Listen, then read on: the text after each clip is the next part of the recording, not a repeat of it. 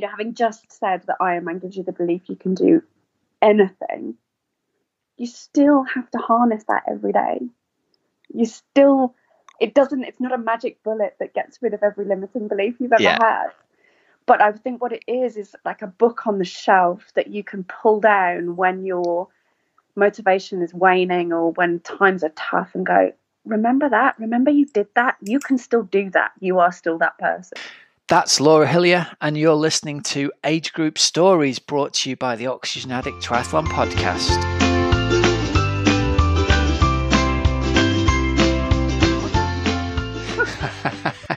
You can't say it. We can't start the new podcast with you telling people I'm going bald, Laura. That's outrageous.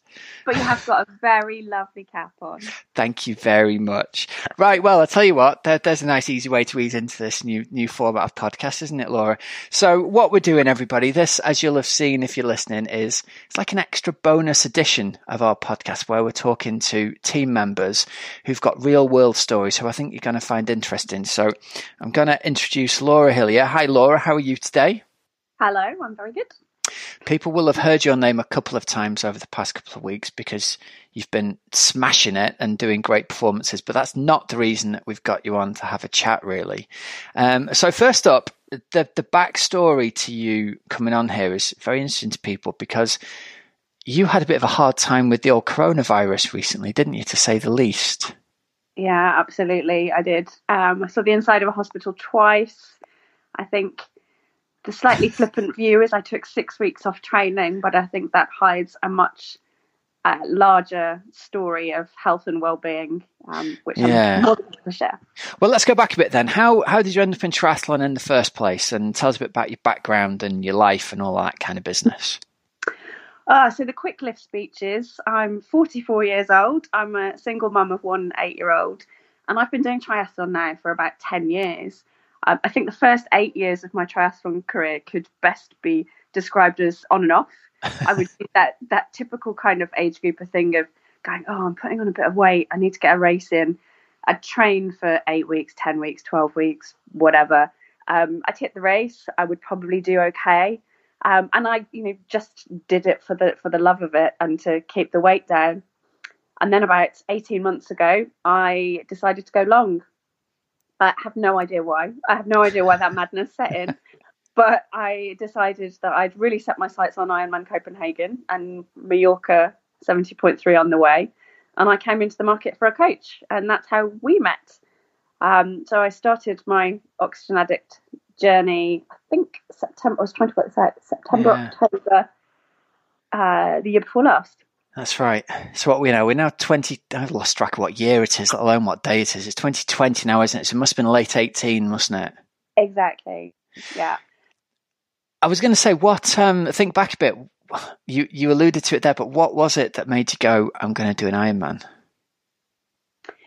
I think every year I'd set myself a challenge that seemed really hard at the start of the year, but I knew that with the right focus, I could get there. It wasn't always a physical challenge, I have to say. Sometimes it was doing a marathon. Sometimes it was, going faster in a certain triathlon distance. Sometimes it was doing my master's degree. It was just always that desire to push myself further than I thought I was capable of. Okay. It's like getting yourself outside the comfort zone kind of idea. Exactly. And then obviously Ironman for me was the ultimate expression of that, because if we look way back in my history, I was the kid that was picked last at PE. I was definitely the child least likely to end up doing anything athletic. So maybe somewhere in the subconscious there was a desire to lose that stereotypical view of myself. But I certainly thought, okay, wow, this is a big one. I had also seen 2 or 3 members of my local club do Ironman and be really successful at it. And there was, I think, a little bit of, oh man, they can do it. And if they can do it, maybe I can too. Well, that's one of the greatest things about Ironman, I think, isn't it? It's the person who comes before you on the journey that makes you go, well, do you know what? I don't think I could do that, but if they can do that, then I can do that. And there is something massive about biting off a chunk of Ironman where you go, that is such a big thing. I can't even contemplate how you could go about running a marathon after riding your bike for 112 miles. So I love these kind of superhero genesis stories. Yeah, I mean, I think if anybody said to you at the start of the journey, you will do this, you don't really believe them. You don't really believe that your body's capable of, and you know well the conversations that we had over the almost a year that led up to that race. I don't think even on the start line, even though I was saying to myself, you've got this, you can do it, I still think somewhere in you is going, this is absolute madness. But sure, it proved addictive madness, like it does for us all. It's a really good lesson, I think, in living in the moment when you do an Ironman, because if anybody said to you, like, I'm running the London Marathon, you kind of go, respect, that's a massive event. I've seen it on the telly. You've got to do all this training and get ready for it. If somebody then said to you, I'm going to ride my bike to the start line from Birmingham, before, you just think they were completely and utterly insane, wouldn't you? And that's like context for it. And I have to say, the insanity probably does have some kind of precursor in my world, in that I did actually run London Marathon on only 12 weeks training after having a C-section with my daughter. So, let's set yourself a really ridiculous goal and try and achieve it and overcome every physical challenge on the way. Nice. Seems to be a bit of a repeated pattern for me.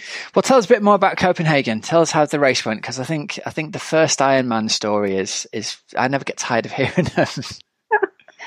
So, funnily enough, there's echoes of the other story that I came to tell you. But my training went really well. So from the September, I started with the Oxygen Addict plan. I have to say it's an utterly genius plan. It's very pragmatic. It fits with your life really well. And training went really well. I mean, I think fundamentally I did what I was told. I was consistent. And I got to Mallorca and had a stormer of a race. Mallorca was about 8 weeks or so before. So that's Mallorca 70.3. 70.3. Yeah, okay. Yeah, absolutely overachieved. Ran a PB half marathon off the bike in 30-degree heat. Was absolutely on the upward trajectory towards Copenhagen. And 10 days after Mallorca, the wheels fell off. I have another chronic condition which causes me to have surgery on occasion. And I was rushed into hospital with severe abdominal pains. And there I stayed for another 10 days on morphine until they decided what to do with me. And I remember in my hospital bed, there was another Oxygen Addict athlete who the team will be smiling at if I mentioned his name. And he had a similar story, and he was about 4 weeks behind me or ahead of me, whichever way you look at it, in his journey. And I remember every single day, this person who I had never met, but who was equally as mad as me, sending me text messages telling me that the race was still not beyond me. And at this point, 8 or 9 weeks out from your very first Ironman, you've just had major abdominal surgery, and frankly, you're as high as a kite. You really don't. you think that goal is gone. You think that dream is utterly gone. But I did take just one day at a time. If I learned anything in the previous 10 months, that was how to eat the elephant, bite it off in chunks. Yeah. And when I came back out of hospital, I know you and Andy again were superb in terms of tailoring my program and making sure I only did what I was physically capable of. And there was an absolute defining moment. I think it was about 4.5, 5 weeks after surgery, and I managed to do one of my long runs. And I live near Eton Dorney, and I ran out to the Olympic rings. And there is a photo of me in front of the Olympic rings at Eton Dorney, which was an absolute defining moment. Not because that run was fast, it was frankly painful. But I stood in front of those Olympic rings and thought, I've got this. I'm going to do it. I'm going to line up on the start line. And if I'm going to line up on the start line, I'm going to finish. And so I did. And as is to be expected with your first Ironman, the run was horrible. Don't say that. No one else will want to do it. Lie to them, Laura. Say it'll be easy. The dark time came. I mean, I danced through the first 15k of the run. The next 10K were the darkest place I've ever seen in my life. Yeah. I banned my lovely friend who'd come with me from taking any photos in that 10K. But yeah, when I crossed that line, absolutely sobbing. For me, I hadn't just overcome the normal Ironman journey, the pain that we all go through. I hadn't, hit all the training. That moment sat in the hospital bed thinking this dream is over, I'd overcome all of that. Yeah. And it was a real, you can do anything. You can do anything. Look at what you've just achieved. And I think that's what Ironman gives you. It gives you that feeling that, it doesn't matter what you turn your mind to. If you can prove your toughness like that, you are capable of anything. It's an interesting sort of, I don't know what the phrase I'm looking for here is, but it is that sense that something that seems impossible, you've just done. So what else do you think is impossible that you could do? We have this, even as kids, I talk to my 8-year-old son and he kind of goes and says, no, I could never do that. And you think, what is it within us as a species that makes us just assume we can't do something? When there's all these examples of, humans basically doing everything and anything. Why do we assume we can't do something? And what other limiting thoughts have we put on ourselves that make us think we can or can't do that for whatever reason? I think it's a really interesting concept, especially at the moment, because we can talk about my COVID story, but having bounced back from COVID and seeing some of the results that I've seen, I suddenly realized I had 2 other massive limiting beliefs specifically about triathlon. The first of which was, well, I'll never wear a GB vest because I'm never fast enough. And the second of which, well, I'll never get to Kona because I'm not fast enough. Yeah, you said that before we spoke today, and I was like, oh, really? That's interesting. And I there's been a couple of instances over the past 2 weeks hitting my first podium. In 10 years in triathlon, I've never been on a podium. And I suddenly thought, well, maybe I am capable. Maybe I am capable of more than I think I am. And I think, having just said that Ironman gives you the belief you can do anything, you still have to harness that every day. It's not a magic bullet that gets rid of every limiting belief you've ever had. But I think what it is like a book on the shelf that you can pull down when your motivation is waning or when times are tough and go, remember that? Remember you did that? You can still do that. You are still that person. I love that. That's exactly what it is. It's not like you do this impossible thing and then all of a sudden you remember every morning that you can do anything.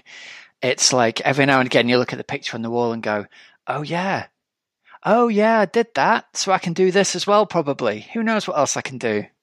Yeah, exactly. I mean, whether you want to do whatever is that really impossible thing is another matter.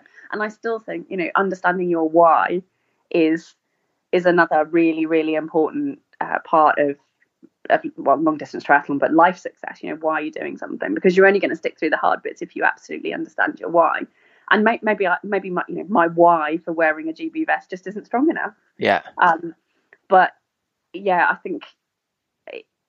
Triathlon has taught me so many life lessons. I could talk for days about it, but I think that, learning that we are only limited by ourselves and that everything else can be overcome if you just set your mind to it. It's like talking to Anthony Robbins. I wasn't expecting to be quite such a psychological expert. Yeah, we've got deep all of a sudden.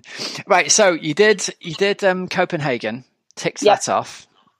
We've got on our little bookshelf a book that says, remember, Laura, you can do these things that seem impossible. Yeah. But before we go on, let's circle back a little bit. So you really did complete your first Ironman after having spent, firstly, major abdominal surgery, 10 days out of your skull on morphine. How long did you not exercise for between 70.3 Mallorca in May and Copenhagen in August? Yeah, the worst possible time. 6 weeks, pretty much. 6 weeks completely off.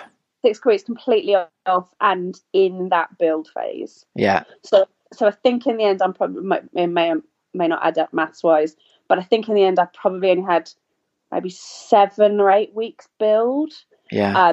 and having had my core cut through, and having been laid off. So, I mean, a lot of that fitness that I had into Mallorca, I lost. Or maybe not. Or maybe not. Maybe my muscle memory was still there, but it was certainly the worst period of time, both psychologically and physically, to have taken off. But that's why I think it's your brain that gets you around, because any doctor I spoke to said you are absolutely insane. And they're probably right with that, but if sanity means that you don't get to do the cool thing, and insanity means you do, and what we're doing here is we're questioning the core beliefs of whether you can do something or not, then great, I'm all for that. And I really wanted to underline that, because I think just seeing one example of a person who's done something like this, specifically with an Ironman, you've had 6 weeks off, 8 weeks out from your A race, not doing anything, but in hospital, sliced across the middle, out of your skull on morphine. Anybody listening can listen to that and go, well, surely I can come back from having a niggle in my foot or a pulled hamstring, or, people are capable of doing much, much more. And your body holds on to much, much more fitness than we give it credit for. And you realize, people are always sort of saying, aren't they, like, how long will it take to come back from this injury? How long will my fitness come back? And the reality is, I think for most people, about 2 weeks after you've come back to training, you kind of seem to, we're like dogs, aren't we? We live in the moment if we let ourselves. You're kind of like, oh, I've been exercising every day for 2 weeks. It's all good. And you forget that 6-8 week period beforehand. Yeah, I think it's really easy, especially if you're a type A personality, like lots of triathletes are, to be very fixated on the thing that you can't do right now. And we're very good at moving on very quickly. Yeah. I forgot really quickly how bad I was. And it's only the photographic evidence and the people who came to see me in hospital who reminded me of that fact, because we're all goal orientated, right? So I was always looking to the next thing. And it was only when I crossed the finish line that I looked back and thought, oh man, yeah, that was a really dark place that I pulled myself out of. I mean, I think, that's good for you. You forget the dark places, but sometimes you do just have to take a step and go, hey, look at that. That was all right. I did all right. So you had your black patch on the marathon, 15k to 25k. So you got yours 5k early from when most people get theirs. I think a lot of people get a pass to about 20k. How did it feel after that, though? So your 25k period onwards. Yeah, I think anybody who knows the Copenhagen course, it's 4 loops, and there was a little boy who was handing out the wristbands, the bands that you get to mark your loops. And it was actually when he gave me my fourth wristband, and he handed it to me, and I started to sob. And 2 things went through my head. First of all, you haven't finished yet, so don't break down yet. And secondly, he's a small child. He's probably 9. He will not know how to deal with your emotions, Laura. So you needed to keep running. And he kind of did give me this look like, oh, there's a crazy lady in front of me. But yeah, I mean, I think every step of that last, that it wasn't even the last loop. It's like half a loop. You knew that you were just one step closer to the end and one step closer to achieving what had been your dream for over a year and really longer. And one step closer to achieving that thing that you just thought was impossible. And I have to say that was probably the most enjoyable and painful running combined I've ever done. Yeah. So yeah, I mean, that feeling is just euphoric as you get closer and closer. And again, at Copenhagen, the atmosphere is incredible. You can hear the announcers from miles out. And I stopped just as I saw the finish line, and I just stopped and I had to compose myself. Partly because I'd been really warned about the photographs at the end and not sobbing your way through and partly because I just wanted to drink it in. I just wanted to drink in what I'd achieved and the atmosphere and the noise. And it is a feeling like no other when you're called as an Ironman for the first time. I think anybody would say that, whatever your journey. Yeah. But yeah, that moment of just standing there It was almost twilight. It was a filmic moment in your life. Yeah, awesome. Oh, it is an amazing and very, very difficult to put into words experience, isn't it? That you do kind of feel as though you're part of some kind of Hollywood experience in some ways. I remember my first one, I was in Australia and it had gone dark by the time I finished. And I remember running down through the dark and thinking, this is just the most surreal, all the spotlights. And it used to finish in Australia on like a seafront. So everyone would book out all the seafront apartments looking down. So it's like an amphitheatre almost. Yeah. It's just amazing feeling as you run down out of the darkness and into the light. It's just incredible. I mean, the support is incredible. I mean, Copenhagen, I can't recommend it enough for first timers. It's a beautiful course. I had an absolute flyer of a bike, but the support is just immense. Yeah, it was. And the food's great. Is it? Okay. We only do it for the food, but yeah. Is it a saltwater swim? It is a saltwater swim. It's in a lagoon. Okay. I actually weirdly didn't have a great swim. Swimming has always been my first discipline, and I do not know what happened, but my sighting went awry, shall we say? I was about to swear. Yeah. It went awry, and I had a couple of tussles with people. So for me, I didn't have a great swim, and then something else happened otherworldly. I got on the bike and had a flare of a bike. I was about an hour quicker than I expected to be. Excellent. We like it when that happens. Yeah, absolutely. It was all that OA training. Yeah, keep plugging that for me. That's great. Yeah. So I mean, it was the dream race for me, really. Yeah. I couldn't have asked for anything more. Of course, there was a dark patch. There's always a dark patch for everyone. The key is not kind of ignoring it, but just knowing it will come and managing your way through it.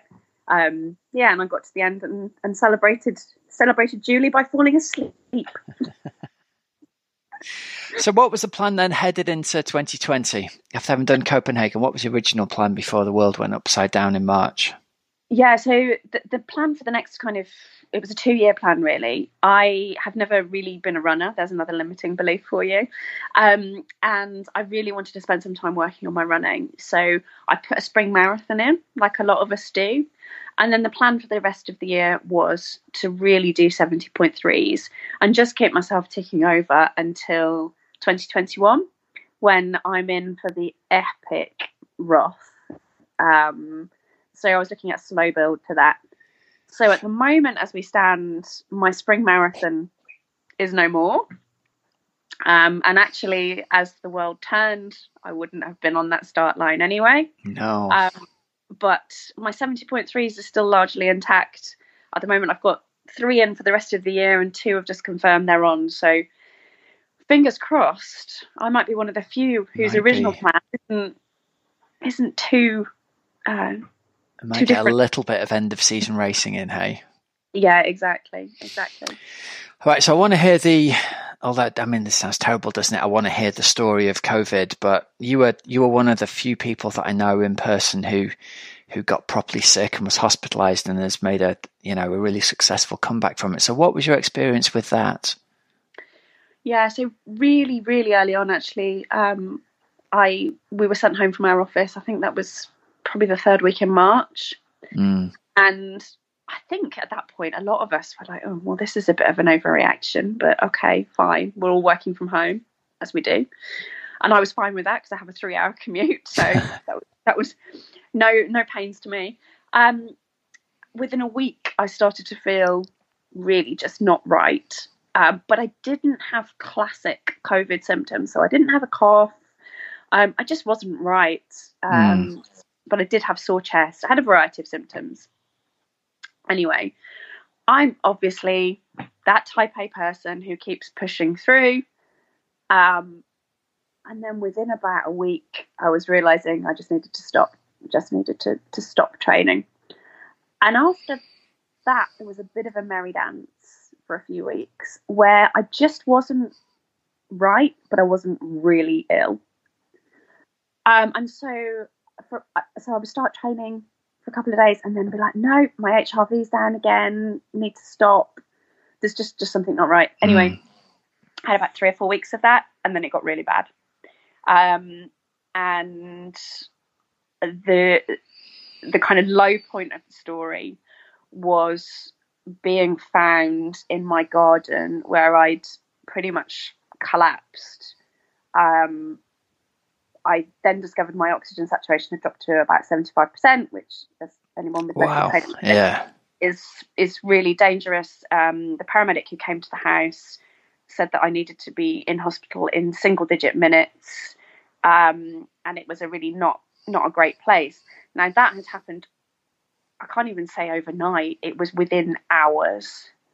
And just, a couple of weeks before I was training for Manchester Marathon, I was peak fitness. So from the high to the low were very, very, very quick. And when I went into hospital, I think I was a bit of an anomaly. So, you've got doctors taking your history and you're saying, well, yeah, I'm an Ironman athlete. I'm really fit. And yet you're presenting with 75% oxygen saturation. And they had this really long debate over what to do with me because they didn't really want to admit me, because at that point the stats on actually leaving hospital weren't not good. Weren't great. But it was obvious that I was struggling. So I was kept in for assessment for a fairly lengthy period. And then they decided that because I was so fit and for a couple of other reasons, I could come home. But it was with very, very strict instructions that if I got like that again, I was to go straight back. And sure enough, 3 days later, that's exactly what happened again. Now, this is a very personal experience for me. I do get viral-induced asthma. And it seems that the episodes I was having were the virus causing massive asthma attacks. And so once we'd kind of figured that out, then we could come up with a treatment plan that was more effective. And so again, second time into hospital, long-term assessment, where the medic spent as much time debating my Ironman tattoo as he did my medical history. And then back out again. But I was told the second time that really it was only because I was so fit that I had survived what I'd survived. Wow. And that was a really sobering moment. But came out, and then again, much like the previous story, it was a day by day. Just take it day by day. Focus on what you can do, not what you can't. I remember distinctly a conversation with you where I told you that I wasn't capable of running a bath.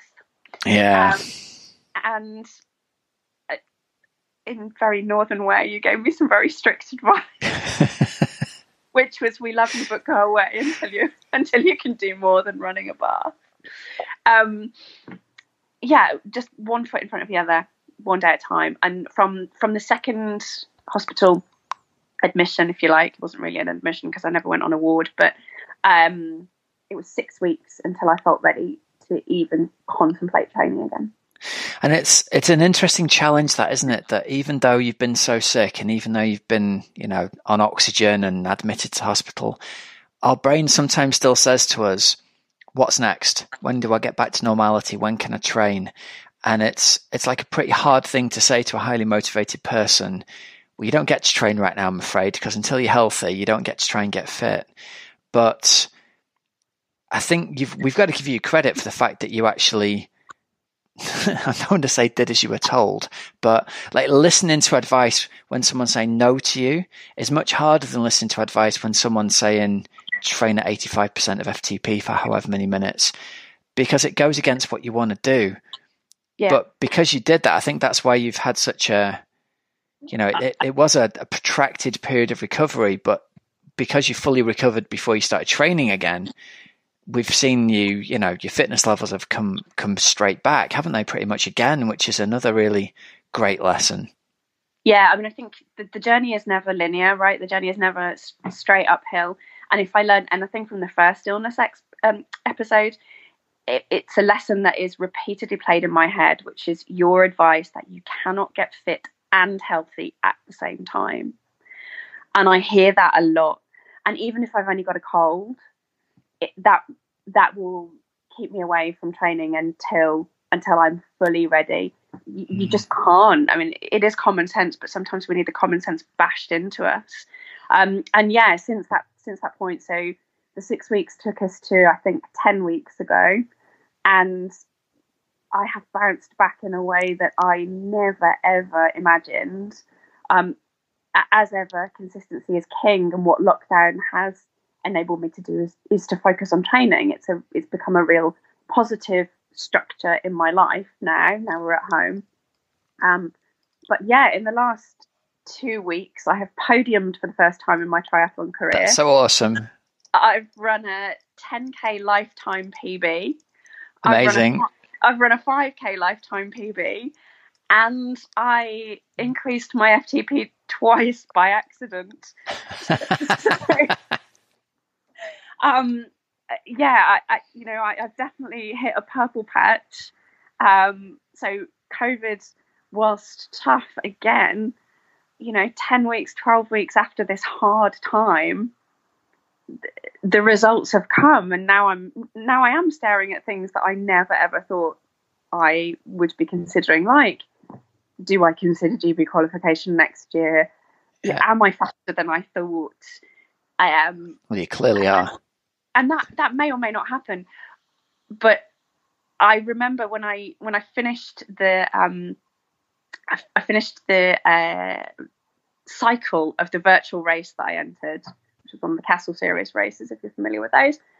And I put a note in the Oxygen Addict Facebook group that said, I don't care where I come in this race because I just did a PB.